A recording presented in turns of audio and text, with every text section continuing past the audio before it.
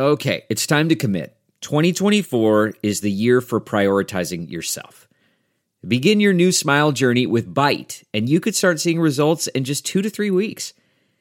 Just order your at-home impression kit today for only $14.95 at Byte.com. Byte clear liners are doctor-directed and delivered to your door. Treatment costs thousands less than braces, plus they offer financing options, accept eligible insurance, and you could pay with your HSA, FSA.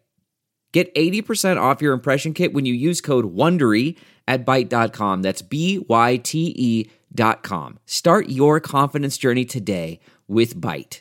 Your Ben Joravsky Show for Friday, January 31st is just moments away. But before we get into that, we need to thank the following unions for jumping on board and sponsoring this program. Unions like the International Association of Machinists and Aerospace Workers, Local 126 and District 8. The International Brotherhood of Electrical Workers sponsor this program, Local 9. The International Union of Operating Engineers, Local 150 are sponsors. And, of course, today's Ben Joravsky Show is brought to you by our good friends at the Chicago Federation of Labor. Benny J, for the fourth and final time this week, let's hear that song of the day. You know, I was hearing this last night. I played it last night when I was doing the dishes. Ooh. One of my favorite songs from, guess what decade? 70s. Yep, one of my favorite. Come on, I know everybody's going to bring out the air guitar. Got a black magic woman. Got a black magic woman. The Ben Joravsky Show starts now. Yeah, man.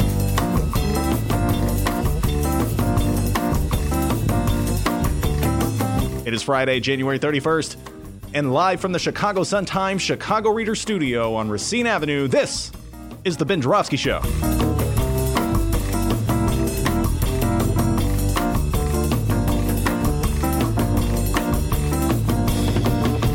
Today on the program, it's another Rummana Rundown with Sun-Times editor Rummana Hussain, Jacobin magazine writer Micah Utrick returns, and we welcome back David Seaton, co-host of WVON's Seaton and Buchanan.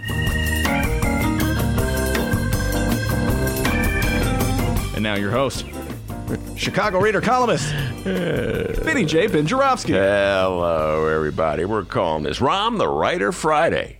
And here's why. I was hoping you would do this. Yeah, the doctor asked me to do this. I said, coming right up. All right, did you see that Atlantic Monthly fired Rahm as a columnist the other day? That is not correct. Let me immediately correct that, okay? I said that earlier today, and someone corrected me. They go, Ben, that's not right. So let me clarify. The show's 10 seconds old. I've already made a mistake. They didn't technically fire him. It's a little more complicated than that.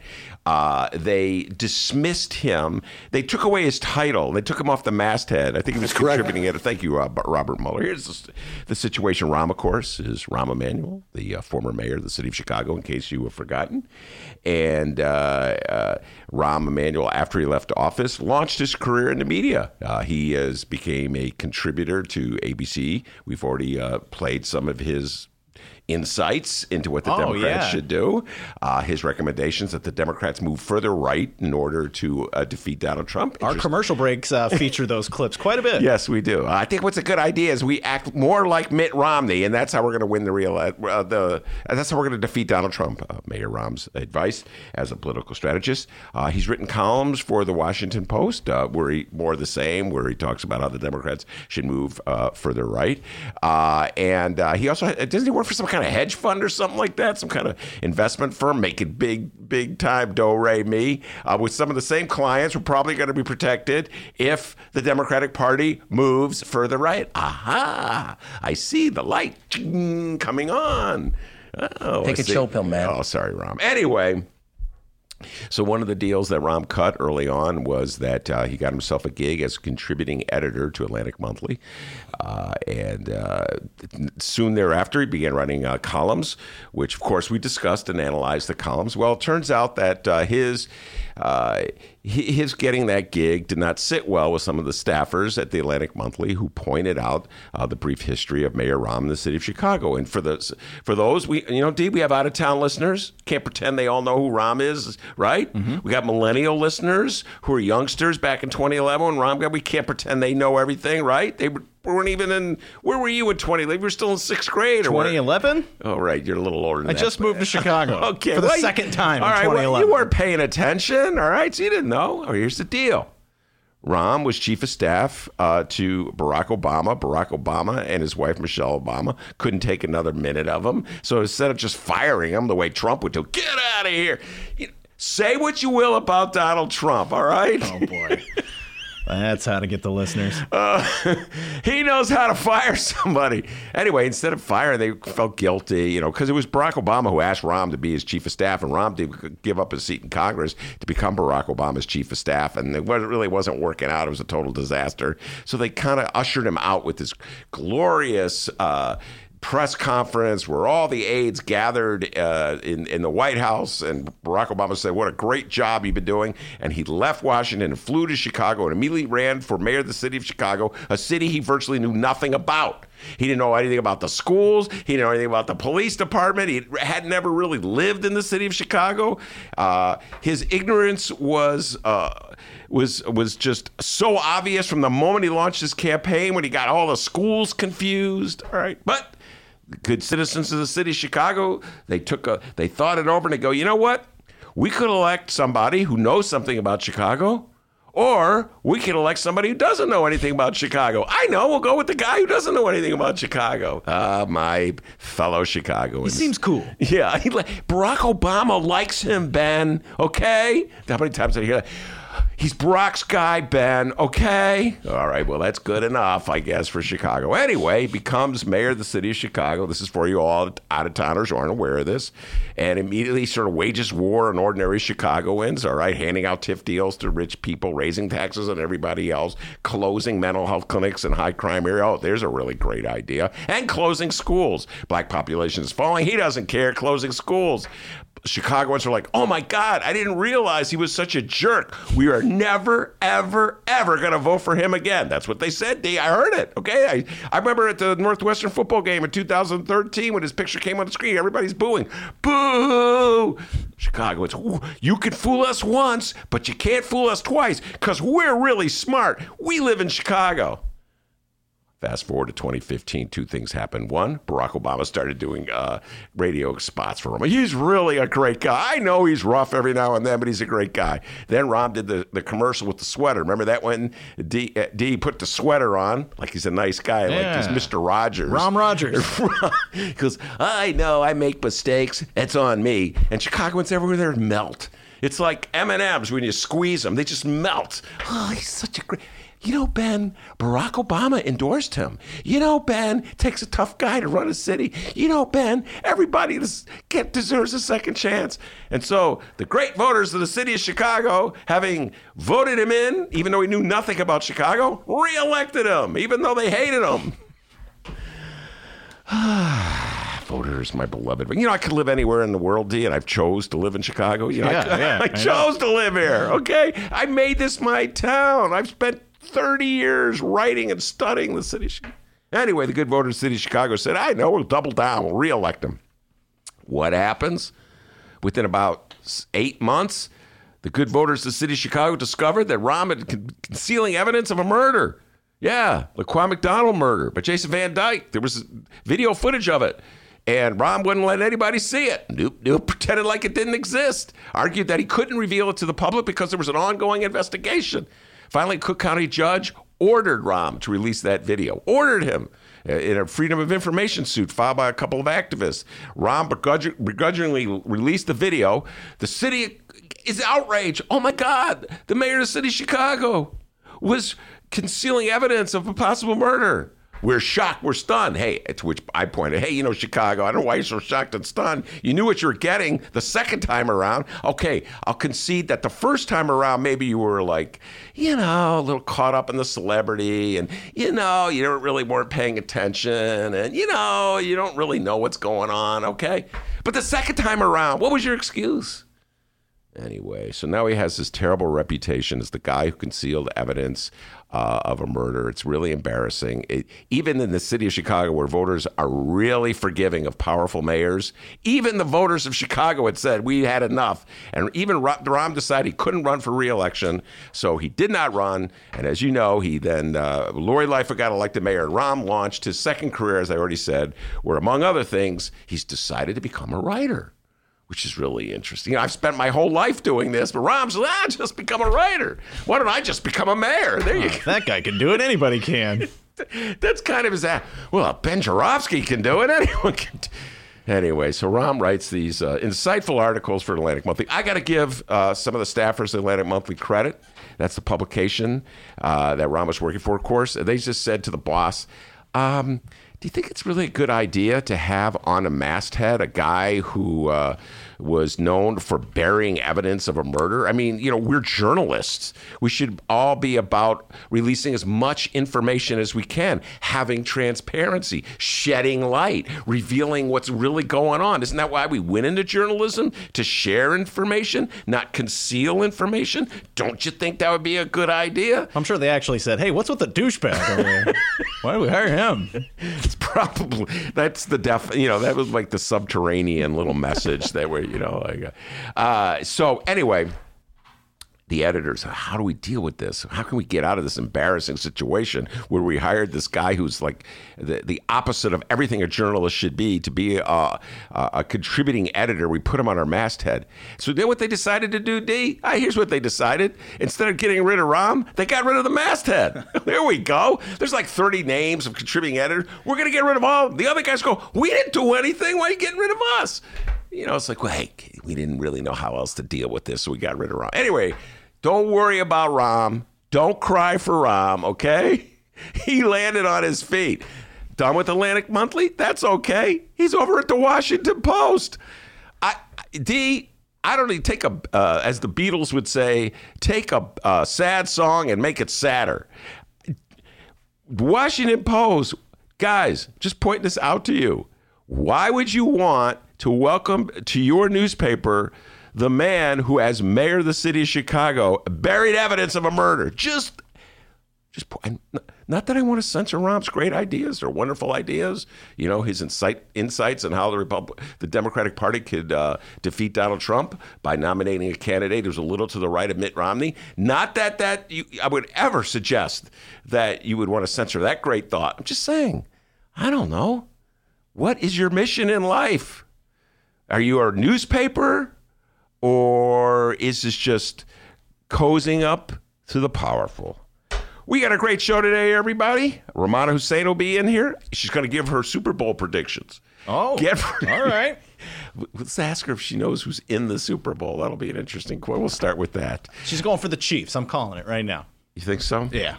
You're going for the Chiefs, aren't you? Yeah. Yeah, you're a big Chiefs fan. Well, St. Louis Rams was my team. Then they left, went to L.A., so by proxy, I guess, Kansas City. Where are they? Are they still in L.A. or have they moved? They're still in L.A. Which is the team that's going to Vegas? Oh, the Raiders. The Raiders. Oh, God, and that's our sports talk for the day.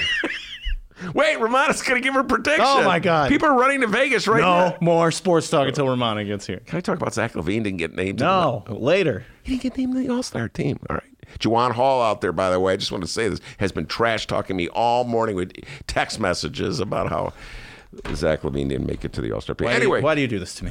Micah Utrick will be here, Jacobin Magazine. He'll be talking all things politics. He's going to be talking about the fatalism that Democrats have right now. Oh, we're going to lose. Oh, there's nothing we can do. Yeah, go knock on some doors. Get off your butt. Stop crying about it. Mike will be in. And then David Seaton. Now, all right. Listeners, be nice. Disclaimer. Okay? Be nice. On our show, we go from Joe Biden, left. All right? We welcome everybody from the Democratic Party. Some of our listeners of the Bernie persuasion are not happy with Joe Biden supporters, but David Seaton, well, he's a bit of a Joe Biden supporter. He's got some interesting things to say about Joe Biden's success. Oh, this guy's calling me again, D. How about that? Oh, great. Someone calling you during the show. So you love when that happens. I'm hoping that Micah sticks around with David Seaton, get a little debate going between a Bernie bro and a Biden supporter. How about that, D? Wouldn't that be fun? Let's see it. So a lot of political talk ahead, but before we do any of that, the young man from Alton, the man they call Dr. Doobie, with the news. Hey, everybody. Let's find out what's happening in Chicago and or Illinois this afternoon. More fallout from the bribery guy, former State Senator Martin Sandoval. But first, some not-so-serious news. As a wise governor once said on Wednesday, big problems become big problems when you let small problems sit. And by God, Illinois Governor J.B. Pritzker is putting his State of the State statements into action. Wait, hold on. big problems become big problems when you let small problems. Scott, how does that tooth do it? You go to the dentist? I can't afford it. All right, now if you recall, we had a little problem last summer when the country music band Confederate Railroad was booked to play the Des Moines State Fair. The band's logo features a Confederate flag. The governor got wind of it and decided to cancel the performance. Some of our downstaters were up in arms. It was kind of childish.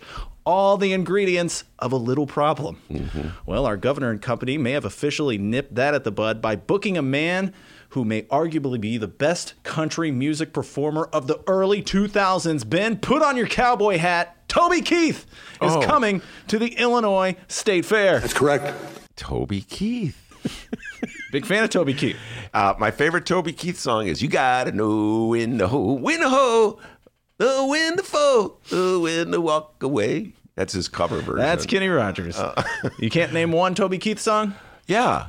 I just dropped in to see what condition my condition was.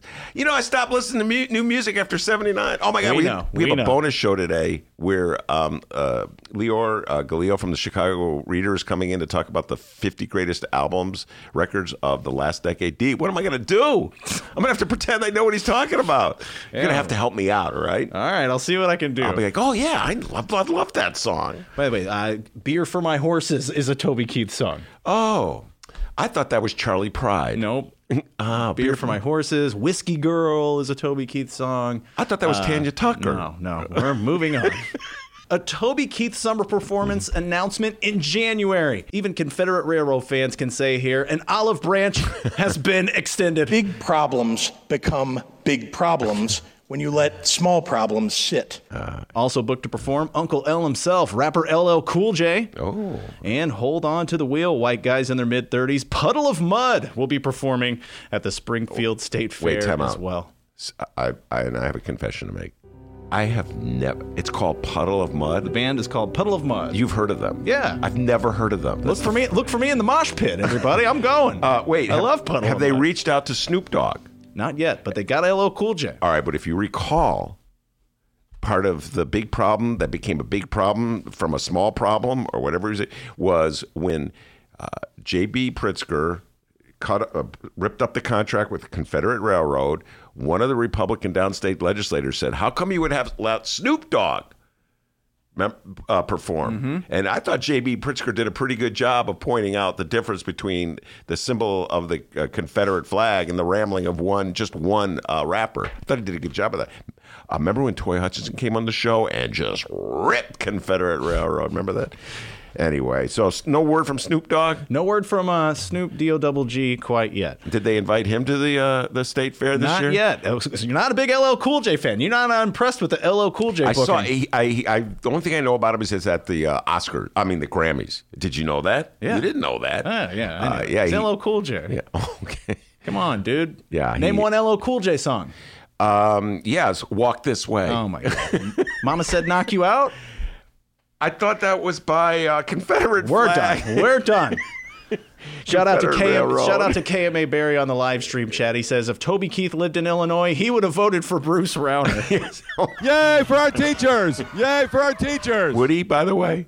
Yeah, I think so. Is he Republican? Yeah. Are there any country singers, excuse my utter ignorance, who are Democrats other than Willie Nelson? Well, if they are, they're hiding it pretty well. Not Willie Nelson. Willie Nelson's out there. I like him. Give him credit for that. Yeah. All right, so like I said, look for me in the mosh pit there. Puddle of Mud going to be performing. Are you a Puddle of Mud fan? I mean, I'm a white guy in my mid-30s. They have a place in my heart. Can you name one Puddle of Mud song? Yeah, She Hates Me. There's an F word in there, though. She Hates Me is one of the songs. Wow, you know your stuff, man. Take It All Away, I think was another one. I never even heard of the group until you just mentioned them. All right, moving on. More local political figures are making their primary presidential endorsements known to the public. On Tuesday, Illinois U.S. Rep. Brad Schneider announced that he will be backing former Vice President Joe Biden, or as Ben called him on the program, Joey B. Makes him sound a little younger, by the way. And thanks to Benny J, we learned Schneider's endorsement was really not a big surprise, was it? Not at all. Come on. We all knew that it would either be Joey B or Pete Buttigieg. So One or the other. Well, kind of the same thing with the following endorsements. Not a big surprise, but endorsements nonetheless. Illinois State Rep Delia Ramirez, Chicago Alderman Daniel LaSpada, and Michael Rodriguez are endorsing Mr. $27 himself, Senator Bernie Sanders. Ben, which wards are Alderman LaSpada and Rodriguez? Come on, man. LaSpada's first ward, and as you know, he replaced Proco Joe Moreno, your personal favorite. And Michael Rodriguez is the 22nd ward, and as you know, he replaced Ricky Munoz. Wow. But I don't know who Puddle of Mud is. Yeah, I know. You need to work on that. There's only so much room in a brain for information. Okay, if I'm going to remember every alderman of the first ward, D, going back to the 70s, I'm going to have to cut something out, and what gets cut out? 90s rock band. Sorry, guys. Oh, and my apologies. Pat Rod weighed in on the live stream chat. The name of the song from Puddle of Mud, Blurry, not Take It All Away. It's called Blurry. Little Mr. I know everything about Puddle of Mud. Turns out you're wrong. I know. Take away my Puddle of Mud. I still think you guys are just playing with me. I think you guys are just all making fun of me. There is no group called Puddle of Mud. No, there's a group called Puddle of Mud. I'm going to ask Leor Galil about that. Okay, see if he knows about Puddle of Mud. There you go. Tune in. Find it's our Benny J bonus interview with Leor Galil. Find out about Puddle of Mud on that program. Way to reel the listeners in on that one. All right, here's the quote from Delia Ramirez. Quote, I believe that what Bernie is building is most consistent with who I am and what I am committed to as a woman of color who has dedicated her life to social services, racial and economic justice, and fighting to end homelessness. Mm-hmm. Delia Ramirez, yeah, she is one of the new breed of Northwest Side, left of center politicians who got elected. Is she actually calls herself a Democratic Socialist? I cannot recall that. But so it's a new, younger generation of Bernie activists here in the city of Chicago. There's 6 of them in the city council, and there's several of them in the state legislature. Man, things have changed. In Illinois politics. We were talking about this with Rob Martwick when he was on the show, State Senator Rob Martwick. During the age of Rahm, if we can go back to that topic, age of Rahm, where Rahm was such a powerful person in not just the city of Chicago, but really in the state Democratic Party, progressives was a bad word. It was so bad that a lot of the legislators, when Martwick tried to put together a progressive caucus in Springfield, he loves telling this story, he couldn't get people to join him because they didn't want to be associated or affiliated with the troublemakers who were calling themselves progressives in the city of Chicago, who dared to defy Rahm, Scotty Wagsback, John Arena, et cetera, and so forth. And so now, of course, things have changed. Rahm's on the outs. It's so bad that the writers at the Atlantic Monthly are rebelling just because if he has his name on the masthead, he was pretty much run out of Chicago by the voters who said, we really will get it right this time. By the way, D, I'm not quite sure they would have. You know what? I'm just throwing that out there. I love my city. I love my fellow Chicagoans. But when it comes to voting, when it comes to electing mayors, oh God, they're like the Bulls. Oh wait, I'm not allowed to do a sports metaphor. They're like the Bears drafting a quarterback. They just can't. They get panicky and sweaty, and they go, "I'm nervous. I'm going to go for the incumbent, the all-powerful guy, even though I hate him." So anyway, I still think they may have reelected Rahm, even though they hate him. But there's a new generation of progressives in the city of Chicago, in the state of Illinois. Delia Ramirez is one of them. Not afraid to call themselves progressive, not like it was about 8 years ago. And can we come up with a different word for us? Like, I don't know, liberal or, independent or reformer? Not progressive. It's too scary. All right, well, now that we've had some good, clean fun here on the Ben Joravsky Show, let's get down in the mud, or a puddle of mud, if you will, and discuss this damn dirty Illinois corruption and the ongoing saga known as Sandoval Gate. Marty Sandoval. Nobody ever even heard of the guy. He's state senator for the Southwest. No one heard about him. So, he got caught with his hand in the cookie jar. This update brought to you by Safe Speed, the red light camera company. It's not true. He's joking, folks, okay? The following comes from ABC 7 Chicago. When former State Senator Martin Sandoval pleaded guilty to bribery charges and named the red light camera company Safe Speed as the source of the dirty money, he caused aftershocks across the political landscape in Illinois. Illinois Politico got the scoop on this one. Cook County State's Attorney Kim Foxx said that she's giving a donation from former Senator Martin Sandoval to charity in light of his admission of bribery. According to the State Board of Elections, Sandoval gave Foxx $5,000 in 2016. Fox's team says the funds will be split between Black Ensemble Theater and the Chicago Children's Advocacy Center. Here's the quote from Kim Foxx spokeswoman Sylvia Ewing, quote, "We vet all contributions coming into the campaign to comply with our ethical standards. The moment we learn a donor no longer meets those standards, we immediately donate the funds to a charitable organization." Now, Ewing did not respond to a question about donations connected to Alderman Ed Burke. Ben, of what ward? 14th. What a dork. Who's also been charged with corruption. Though Foxx relinquished Burke's personal donations to charity, she has held on to some $30,000 donated by others at a fundraiser at Burke's home. Wait, time out. So she kept the money. Okay, I'm starting to really think about this. Like, why do you have to give up the money? I'm just thinking about this, all right? PR, I guess. It's PR. Look, Marty Sandoval gave money to Kim Foxx, Rummana Hussain's company. She's our ethicist around here. Maybe she can shed some light on this. Marty Sandoval donates money to Kim Foxx. That's his way of, I don't know, showing that she's his ally. How does that make her done something wrong? Just in general, this whole thing where people give back the money all the time, it's just like there's something McCarthyistic about it. You know what I'm saying? It's just sort of like, what is that? What makes Chicago corrupt? Is that what makes Chicago corrupt? That you have a state senator like Marty Sandoval who contributes to Kim Foxx's campaign or contributes to this one's campaign or that one's campaign? Is that what makes Chicago corrupt? How about the way we just like give billions of dollars to developers who don't need it for their upscale projects? Is that not a form of corruption? No, we call that, what do we call that? Economic development. So it's really, Chicago's just got this weird thing, this obsession. Did Kim Foxx, did she participate with Marty Sandoval in his bad doings? No. So I don't know why she has to feel compelled to give back the money. I understand the PR aspect, as they say, Rummana, the optics of it. I understand the PR move. And I guess it becomes an attack ad for the other. She took money from Marty Sandoval. But everybody's giving money to everybody else in the city of Chicago. I mean, when Ed Burke, who was perhaps, I don't know, the arguably most corrupt alderman of the last 20 years, it's like on a routine basis he gives money to aldermen when they get in or when they got in, not anymore.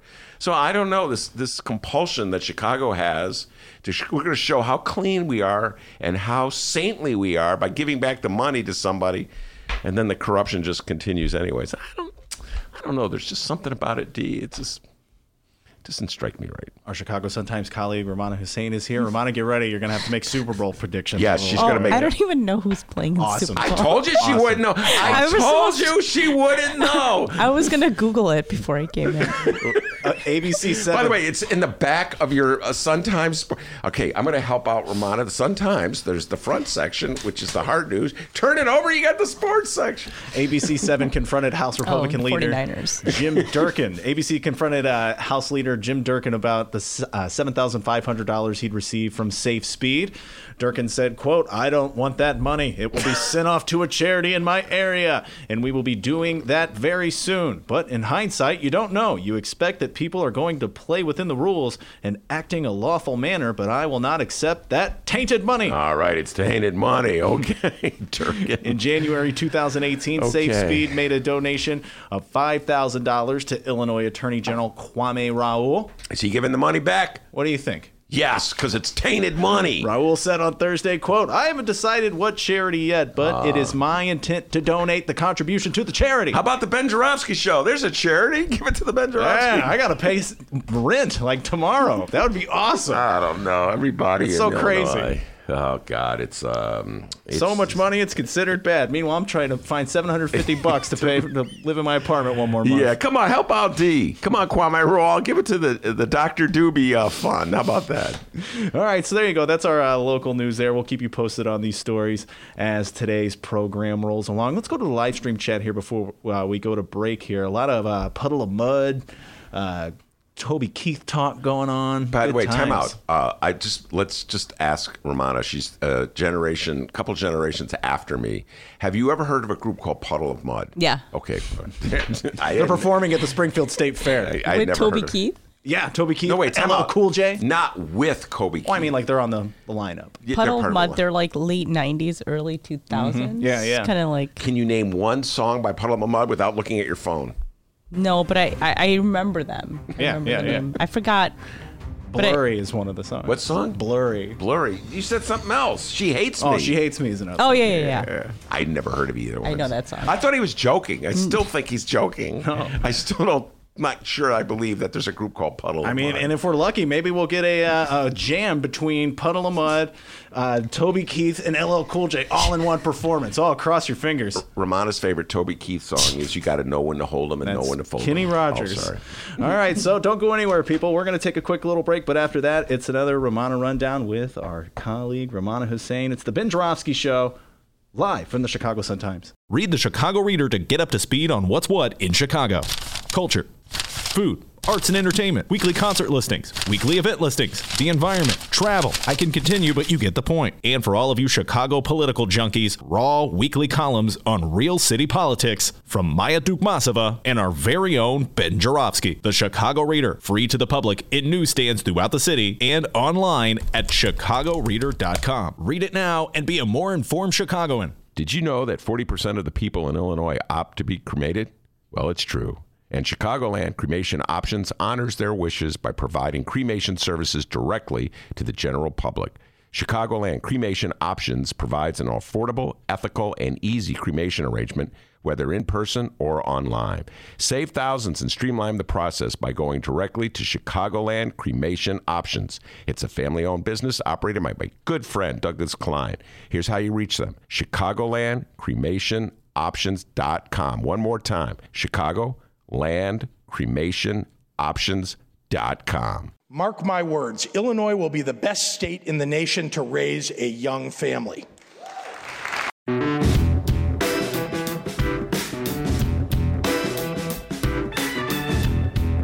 Commercial break over. Welcome back to the Ben Joravsky Show, live from the Chicago Sun-Times. Rummana Hussain, our in-house ethicist, has ripped me. While we were at the break, she pulverized my argument that you shouldn't. I was helpless. I couldn't do anything, D. I had stated as Rummana was coming to the studio, I don't understand why Kim Foxx or any politician feels compelled to turn back money that comes from Marty Sandoval just because Marty Sandoval pled guilty to felony charges, or I think they were felony charges, right? Having to do with the red light camera program, which, what a fraud that is. Anyway, and then I said, so Rummana, you're our office ethicist. What do you think about it? And then she had a pretty good comeback. Go. All I said was your girl, Amara Enya, took money from Kanye West. That is correct. And she was running as a progressive. I don't know. I think most people would look at Kanye and think that he wasn't a progressive and would be, I think there would be questions as why you'd want to take money from him. Yeah, well, because nobody else was giving her that kind of No, money. I'm just saying. There's a certain realism about politics. I think politically you have to give back money from people who are arrested or, are seen as Well, Kanye West. problematic. Okay, so Amara Enya was running for mayor of the city of Chicago in the first go around last year. Yeah. And she took money from Kanye West shortly after Kanye West had, in my humble opinion, made a fool of himself hanging out at the White House with Donald Trump. Truly one of the weirdest moments, Rummana, in modern presidential history. Remember that one, the press conference? Yes. And where Trump was nodding his head and listening to Kanye West babble. Like, yeah, he's making a lot of sense to me.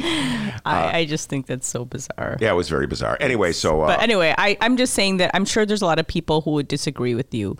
Oh, I know there are. And you kidding in me? terms of you're taking money from Kanye West, but you're talking about progressive politics. Mm-hmm. And this is Kanye West who is saying that Donald Trump is like this awesome man. Mm-hmm. And he's wearing a MAGA hat. Yeah. And it's just So bizarre. I don't know. I think a lot of people would, but I'm just saying politically, I think people feel like when there's someone, with Ed Burke, Tony Preckwinkle had to give, I don't know if she had to, but she gave back her money. Yeah. That was the point I made. You don't have to. You don't have to. Of course, you don't have to.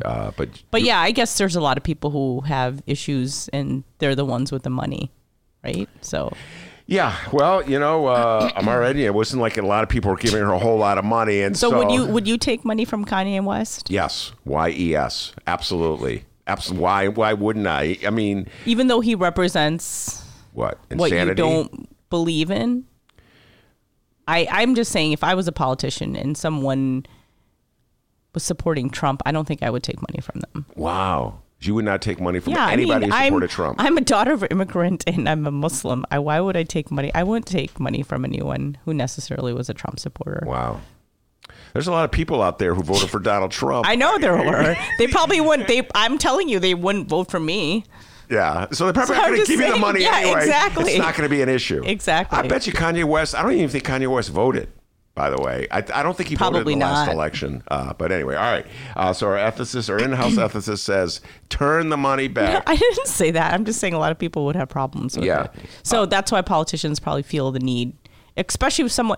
It's one thing if it's someone that isn't in the news, but if someone just is in the news right then and there within the last few days, I think most politicians would return. Oh, yeah, absolutely. They're all doing it. You're just saying that they shouldn't. Yeah, I'm like, I don't. Marty Sandoval gave Kim Foxx money. We're talking about Kim Foxx, but there's plenty of other politicians. Oh, yeah, I just don't know who he gave the money to. And I don't think that's an indication that Kim Foxx is a corrupt person. This guy was, I don't know, he was just trying to curry favor with her. Mm-hmm. So that's how politics works. That's how politics works. So in order to to offset an attack ad by one of her opponents, she gives the money back. They're still going to launch the attack. She took money from. What about Rahm Emanuel? What if Rahm Emanuel gave you money? Well, that is an interesting story. Rahm Emanuel's lawyer, whose name escapes me now. If you fought the Corporation Counsel, what was his name? Stephen Patton was his name. Stephen Patton was Rahm's lawyer. Follow me in this. The Corporation Counsel, and he was the one who gave Rahm the advice on how to deal with the Laquan McDonald case. Ultimately settled with the family. Don't release the video. He donated to Pete Buttigieg's campaign. And when that emerged, Pete Buttigieg says, "I'm shocked. I'm outraged," and he gave the money back. Meanwhile, Pete Buttigieg is like, courting Rahm, and Rahm's courting Pete Buttigieg. Why is it bad to take Steve Patton's money? It was just the lawyer who advised him, but it's okay to have Rahm Emanuel be, your pal or your cohort or something. Do you follow what I'm saying? Yeah. I think Steve Patton is the one. I think he might know my husband's parents, or was from Michigan, I think. So I think I did not know that. Yeah, Mick Dumke. I think Mick mentioned that once. So should we not take money from Mick Dumke because he knows? Anyway, I'll take money from Mick Dumke. I'll take Mick Dumke. So, all right, moving on from our ethical questions of the day. Just before we take the deep dive on the insanity of Smollett Gate and talking about the Washington Post. Getting your predictions. There was a pretty funny story that you sent me in the New York Times. Oh yeah, correlating voters' choices in Iowa with their love for Indian food. Go ahead. Yeah, I think I forgot who took a survey, but they just gave out. I think there was somebody in Iowa put out a survey. I forgot who it was, but then they asked voters random questions like, "Have you eaten at an Indian restaurant within the last 10 years?" And people who did tend to eat at Indian restaurants within the last 10 years happen to be Bernie Sanders supporters. So I thought it was very interesting. People are tweeting about that yesterday. So if you eat Indian food in Iowa, you might be a Bernie Sanders fan. So I thought that was kind of funny. And of course, a lot of Indian people like me are like, there's Indian restaurants in Iowa. Or are they any good?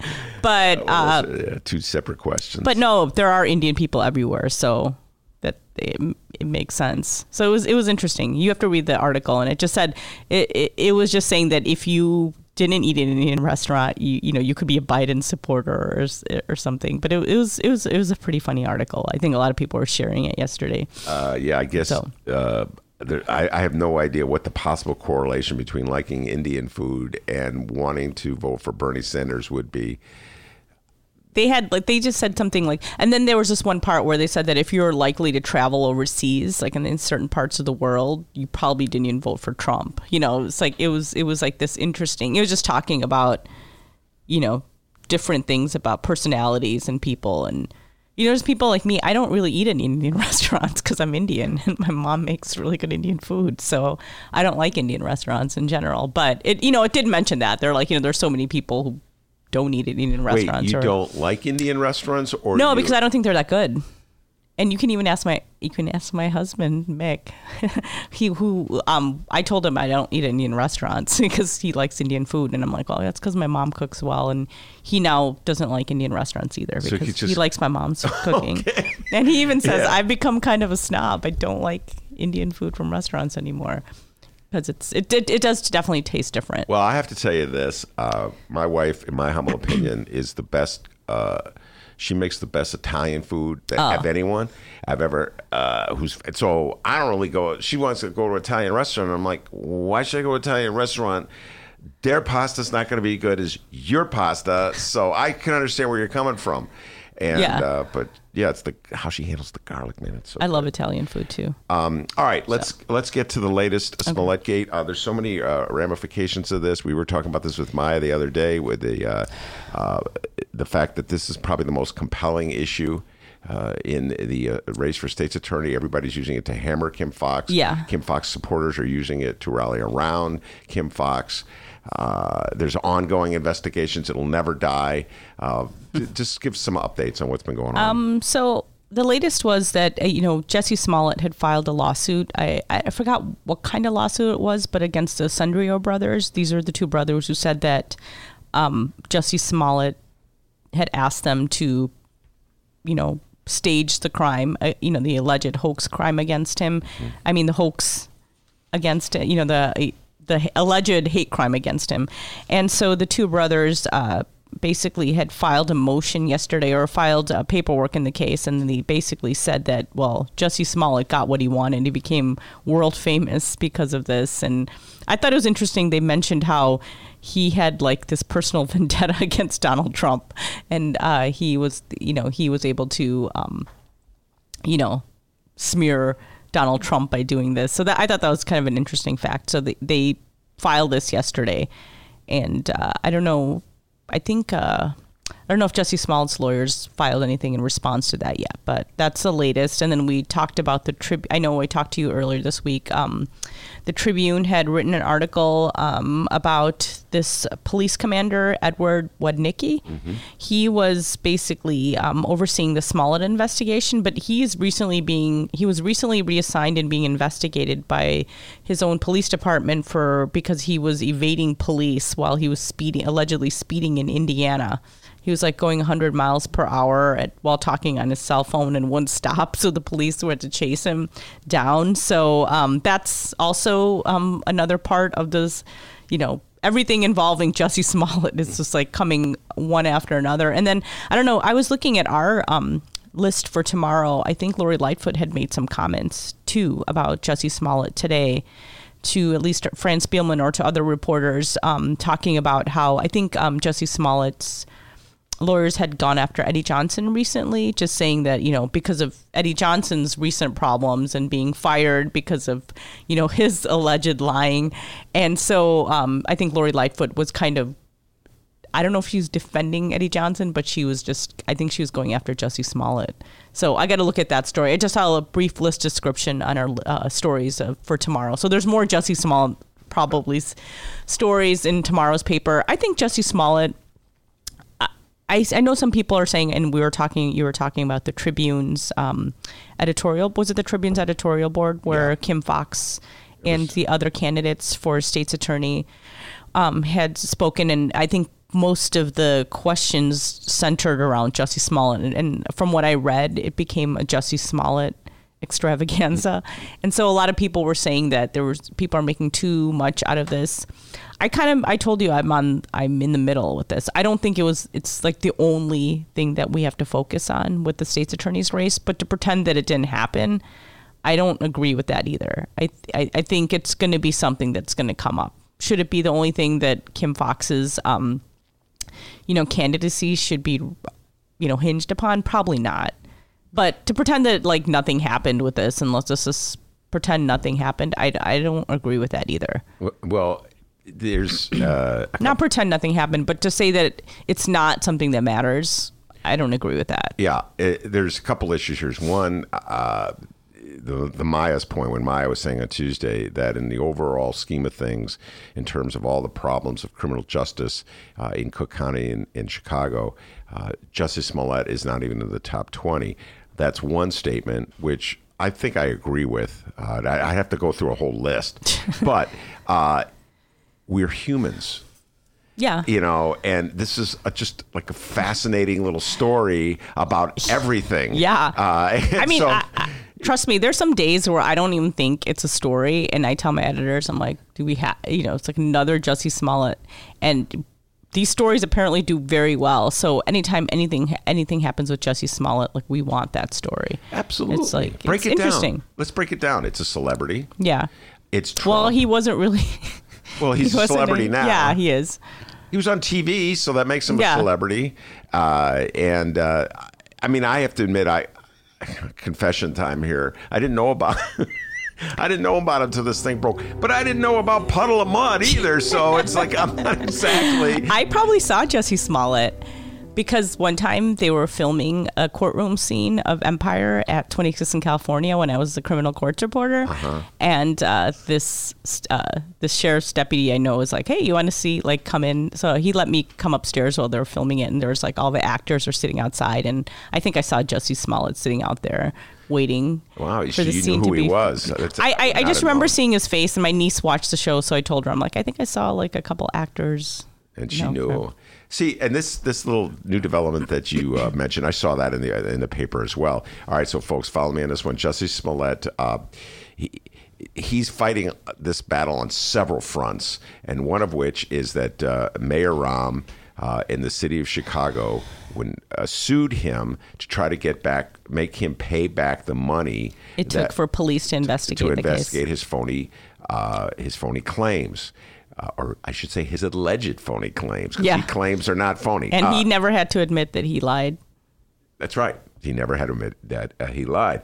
Now, here's the thing that just goes to show you, this reminds me of Marriage Story, when the wife and the husband turn against each other, and when the lawyers get involved and how contentious it gets. Just if we go back to the Smollett Gate story, it all began when some unknown person linked to Jussie Smollett and his family called Kim Foxx or got a hold of Kim Foxx on the phone and asked if Kim Foxx would intercede on Jussie Smollett's behalf to get the local police to turn over jurisdiction of the case to the FBI. At that point, Kim Foxx, instead of just saying, please, this is inappropriate, called Eddie Johnson, the police chief, and asked to do it. And from what I've read, he was sympathetic to the notion. Fast forward now, it's a jungle out there. Every lawyer is just like gouging eyeballs out. So Jussie Smollett, to try to embarrass the city of Chicago and get them to back off on their lawsuit, is letting it be known that his lawyers are going to go after all the files on Eddie Johnson. It's kind of like Rummana. They're like, all right, you want to play dirty with us? We'll play dirty with you. We'll go get all the files that you don't want people to know about Eddie Johnson and Johnson Gate and embarrass you unless you back off. It just seems like it's lawyers being tough lawyers. Yeah. And that's natural. They're going to do that. I just think it's interesting that it's going on as long as it has. It's been a year because this happened January of last year, from what I understand. And it's just continuous, like since, the charges were dropped, because I think the charges were dropped in March. And it's still going on, and the investigations are still going on, and we're waiting to hear back. And now there's Bill Conway's running. And then I don't know if you saw an ad, but he had the ad with his client.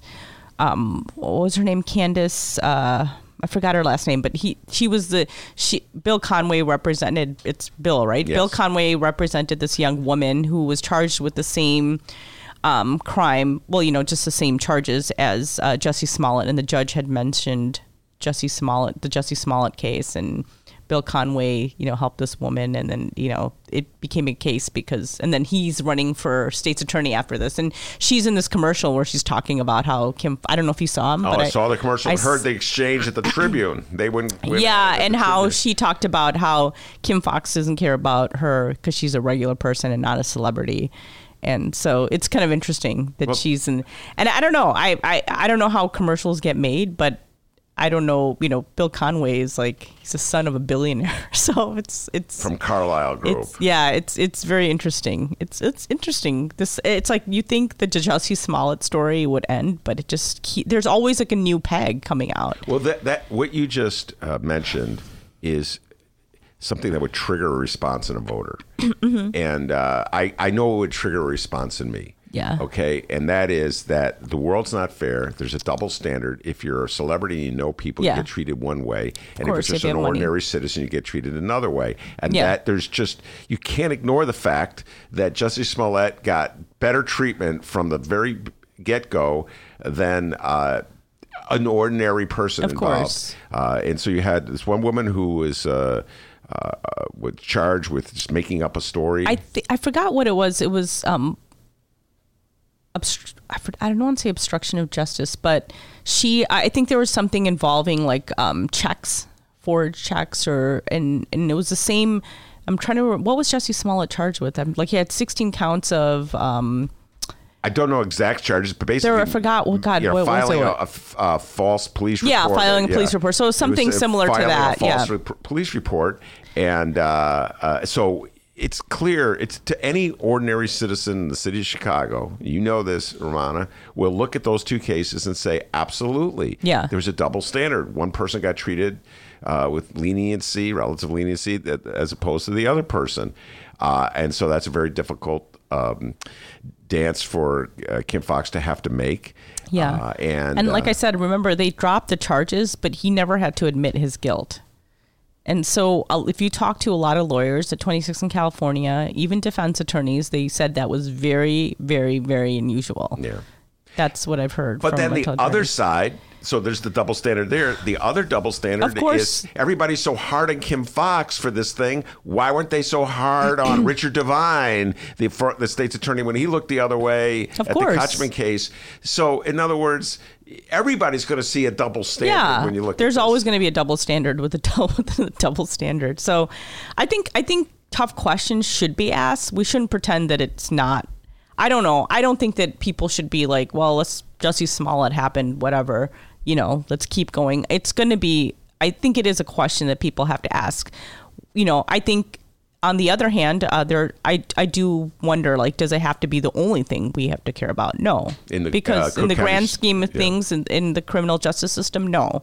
But to say that we shouldn't talk about it at all, I don't agree with that either. Like I said, I'm in the middle. Yeah. Well, even if you're not in the middle, it is going to be talked about. And I got to tell you, the Ascendero brothers.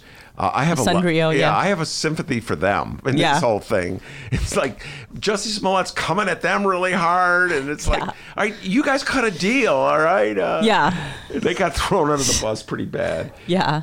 But anyway, and by the way, one last thing, I urge everybody to check out David Chappelle's routine on the Jussie Smollett. I did see it. Very funny. You think it was funny? You didn't think it was funny? I thought it was funny. I like Dave Chappelle. I mean, I don't want to see a show because I probably disagreed with him on many things, but I do like Dave Chappelle. We'll avoid a Dave Chappelle discussion now. All right, let's move on. Your thoughts on journalism. Rahm Emanuel taken off the masthead at the Atlantic. At the Atlantic, but found a home at the Washington Post. So. Oh, I didn't know that. Yeah, but I'm sure his journalism career is thriving more than mine is. So I don't have to. He's probably getting paid more than I am. So I don't. Probably out of that sentence. So anyway, yesterday I saw on Twitter. All of a sudden, I saw a Tribune reporter, I think Gregory Pratt, had tweeted that, Rahm Emanuel, I think a group of black staff writers at the Atlantic wrote to their management and said that they felt that Rahm Emanuel's name should be taken off the masthead because of the treatment of Laquan McDonald. The Laquan McDonald case. And so they cited that and they wrote a letter to the management and they took him off the masthead. But I don't know, I think the writers weren't asking that he stop writing, but I think take him off as a contributing editor. And so his name was taken off. They took all the contributing editors down. That was their solution. Oh, really? Yeah. So I thought just Rahm's name was taken off. No, so the way they do, so I have to give them credit. If they had said, we just don't want Rahm in this paper, that would have been like censorship of his ideas. Yeah, they said that they don't want him to stop writing. They just don't want his name on. Because they love his insights, his political. Like, how can we exist without these brilliant insights of how Democrats can win? We want more of them. So what they did was they took down all the contributing. All right, we can't. So in other words, that. Oh, I thought they just took his name off. No. They took away the category of contributing editor, and they made a secondary category, contributing writer, and reduced the number of people. And they were like, well, we were thinking of doing this anyway, and now this gives us. That's not that. Then everybody else got their names taken off. So yeah, is everybody else? They're probably all mad at Rahm. Yes, now. They are. As well, they should be. Everybody should be mad at Rahm. So I thought that was pretty funny. They came in the aftermath of the Washington Post condemning the writer for tweeting Felicia Sonmez. Yes. Yeah. That was very interesting. I should tell you that Kobe Bryant's death, I mean, I'm someone that doesn't really follow the NBA that much as you do. And I don't know, it's just totally took my breath away when I found out he died. And, you know, I'm not, like I said, I'm not like someone who follows the NBA, but obviously I know who Kobe Bryant is. And I remember when he started in the NBA, wasn't he a teenager at the time? He was a teenager. 18. Yeah, and he was so young, and 17. 17? Oh. He was drafted at age 17. I attended a news conference with him once, and I interviewed him, so I did remember that. My siblings were making fun of me. They're like, "How do you not remember?" I'm like, "Cause I remember interviewing Michael Jordan for sure, but Kobe I vaguely remember." But it turns out I did. Like in 2009, there were some Chicago public school students who designed his shoes, like his Nike shoes. I forgot what they're called, Venom. But that year they helped with the design of the shoe, and so he was here. So I remember interviewing him. And I obviously remember the rape allegations as well. It was an actual trial. He was charged. Yeah. But then he settled with this woman. But it's really interesting because just a few weeks before, I didn't even pay attention to Kobe Bryant, but I saw something on Twitter trending with him talking to the young daughter that he died with, Gianna. And so I remember seeing that. And then the night before he died, I remember...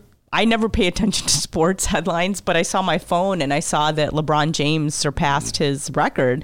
So like I was running the next day, and then my younger sister texted me, my younger sister who also doesn't follow the NBA as much. She texted me and a friend, and she was just like, Kobe Bryant, WTF. And I'm like, I know she's not talking about LeBron James breaking the record. So I got scared and I'm like, oh, what happened? And I Google his name, and it was like, God, lo and behold, I heard that he got killed in a helicopter crash. It was just really sad. Yeah, it was very sad. Just really, really sad. But yeah, I just think it was interesting, the debate about the rape allegations and whether they should be talked about so soon after his death. But I was also in the camp where it's not the lead of the story, but we can't pretend it didn't happen. So it's going to be mentioned in any sort of write-up. And again, I'm not someone who follows the NBA, but I clearly remember when the rape allegations happened against him. I remember the ring that he bought his wife. And the tattoo.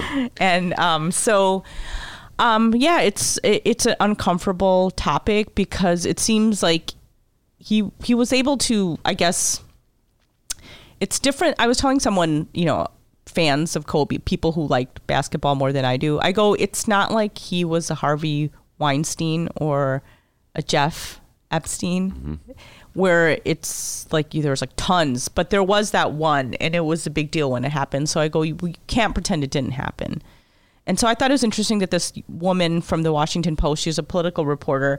I don't think, from what I understand, is she tweeted an old article about the case. I think it was a 2016 article, and then she got suspended. But they reversed the suspension a couple days ago or 2 days ago. Yeah, when the Guild was up in arms and the reporters. And they said that she violated the policy. They said you're supposed to show restraint, but there's so many journalists who don't show restraint. So it was pretty interesting. I think she was getting threats too. So, there might be a question of like, maybe I don't know what part of the policy she necessarily violated. So I think one of her editors defended her and said that she didn't necessarily violate, but we're supposed to show restraint when in times of death. And people were saying, well, she just tweeted an article. Yeah. So I don't know. I disagreed with the suspension. Absolutely. I can say that. I agree with as much as I mourned Kobe's death and the death of his daughter, and it hit me hard. Oh God, that just and just like there was this other baseball coach on the plane. He was on the plane with his wife and daughter, and they have one child left. It's just like everybody on that plane. It was just. Yeah, it was really sad. But the larger issue for journalists is, man, it's a difficult time for journalists out there. You don't know what to do. They say go on social media, get people to follow you on Twitter, tweet stuff that gets a lot of responses. So then she tweets something out, she gets a bunch of responses, and they suspend her. I'm like, what are you supposed to do, David Seaton? He's on next. He's got to think of an answer on that one. But I don't know what a journalist is supposed to do anymore. They tell you to go out and make yourself well known on social media and have a personality. Have a personality. She makes herself well known, and they go, "You've gone too far." Come on, Washington Post, and then they hire Rahm as a columnist. Good God, let's just destroy journalism right now, okay? Twitter, don't get me started on Twitter, D. All right, Rummana, before I let you go, I need everybody out there wants to know who will win on Sunday. She just figured out, David Seaton, who was playing on Sunday. After you made me look at she's the our paper. Football expert here. Folks, go to Vegas and put your money, or go to Indiana. You can put some money down in Indiana. All right, who's your prediction? So I'm going to predict, now that I know the 49ers are playing, I'm going to predict the 49ers. Any particular reason? The only reason is because my brother's a fan. It's just really weird. My brother likes every Chicago team. He doesn't like the Sox. He's obviously a Cub fan. But for some reason, he grew up liking the 49ers. And so he's a 49ers fan. So I'm assuming, he grew up, I don't know if he's still a huge fan, but he kind of grew up liking them. So this is really not a prediction based on like the size of the offensive line versus. Well, it's the Chiefs, right? That is correct. The Chiefs and the 49ers. Well, that's because you told me it was in the back of page of the trip sometime, so I looked it up really quick. I only care about the Super Bowl when the Bears are in it. So it's been a while. So I watched 85 Bears I watched, and I watched the whole Super Bowl. That's the only time I really paid attention. I've been to Super Bowl parties, and I barely pay attention except the halftime show. But the two times I did watch pretty intently was when the Bears were in 85 and in 2007. Yes. When Prince played the halftime show. It was really good. For 10 trivia points, who's playing the halftime show this Sunday? That's easy. Shakira and J-Lo. I know that stuff. She knows her halftime shows, ladies and gentlemen. But I don't know. I'm sure I will know who. Don't people bet on this? Yes, they do. Bet big time. Betting is going on. Right now, people are rushing to Vegas. So what, are most people saying the Chiefs? I don't know what I was looking at the predictions of our sports writers. 49ers are ahead because I don't know about that. I understand the 49ers are the favorites, but I kind of like Mahomes. All right, talking to guests without a microphone. All right, you know what? You're right. Absolutely right. We're going to let Rummana get back to work. David Seaton's on deck. He's ready to talk all things national politics, some interesting insights on Joe Biden, and a lot of other things. We have David Seaton coming on when we return. Hey, everybody. What you're about to hear are the piano stylings of Jeff Manuel. Man, listen to Jeff go. Jeff Manuel has been playing piano around Chicago for years. He's played for conventions, for celebrities, played in basement bars with blues bands. He's played at prestigious social clubs, fine restaurants, and in the intimacy of private homes. Book Jeff Manuel at jeffemanuelpianist.com. Don't worry, I'll spell his name at the end of this commercial. You know what Chicago Magazine said? They said that Jeff Manuel is, quote, as comfortable with Chopin as he is with Cole Porter. He's excellent and his performance is joyous. He offers an elegant stream of compositions and interpretations that entertains the mind but won't hurt the ears. To hear more of Jeff Manuel's work and to book Jeff for your next event, go to jeffmanuelpianist.com. I'm going to spell it out for you, people. Jeff, M as in Mary, A, N as in Nancy, UELPIANIST.com. Take it away, Jeff Manuel.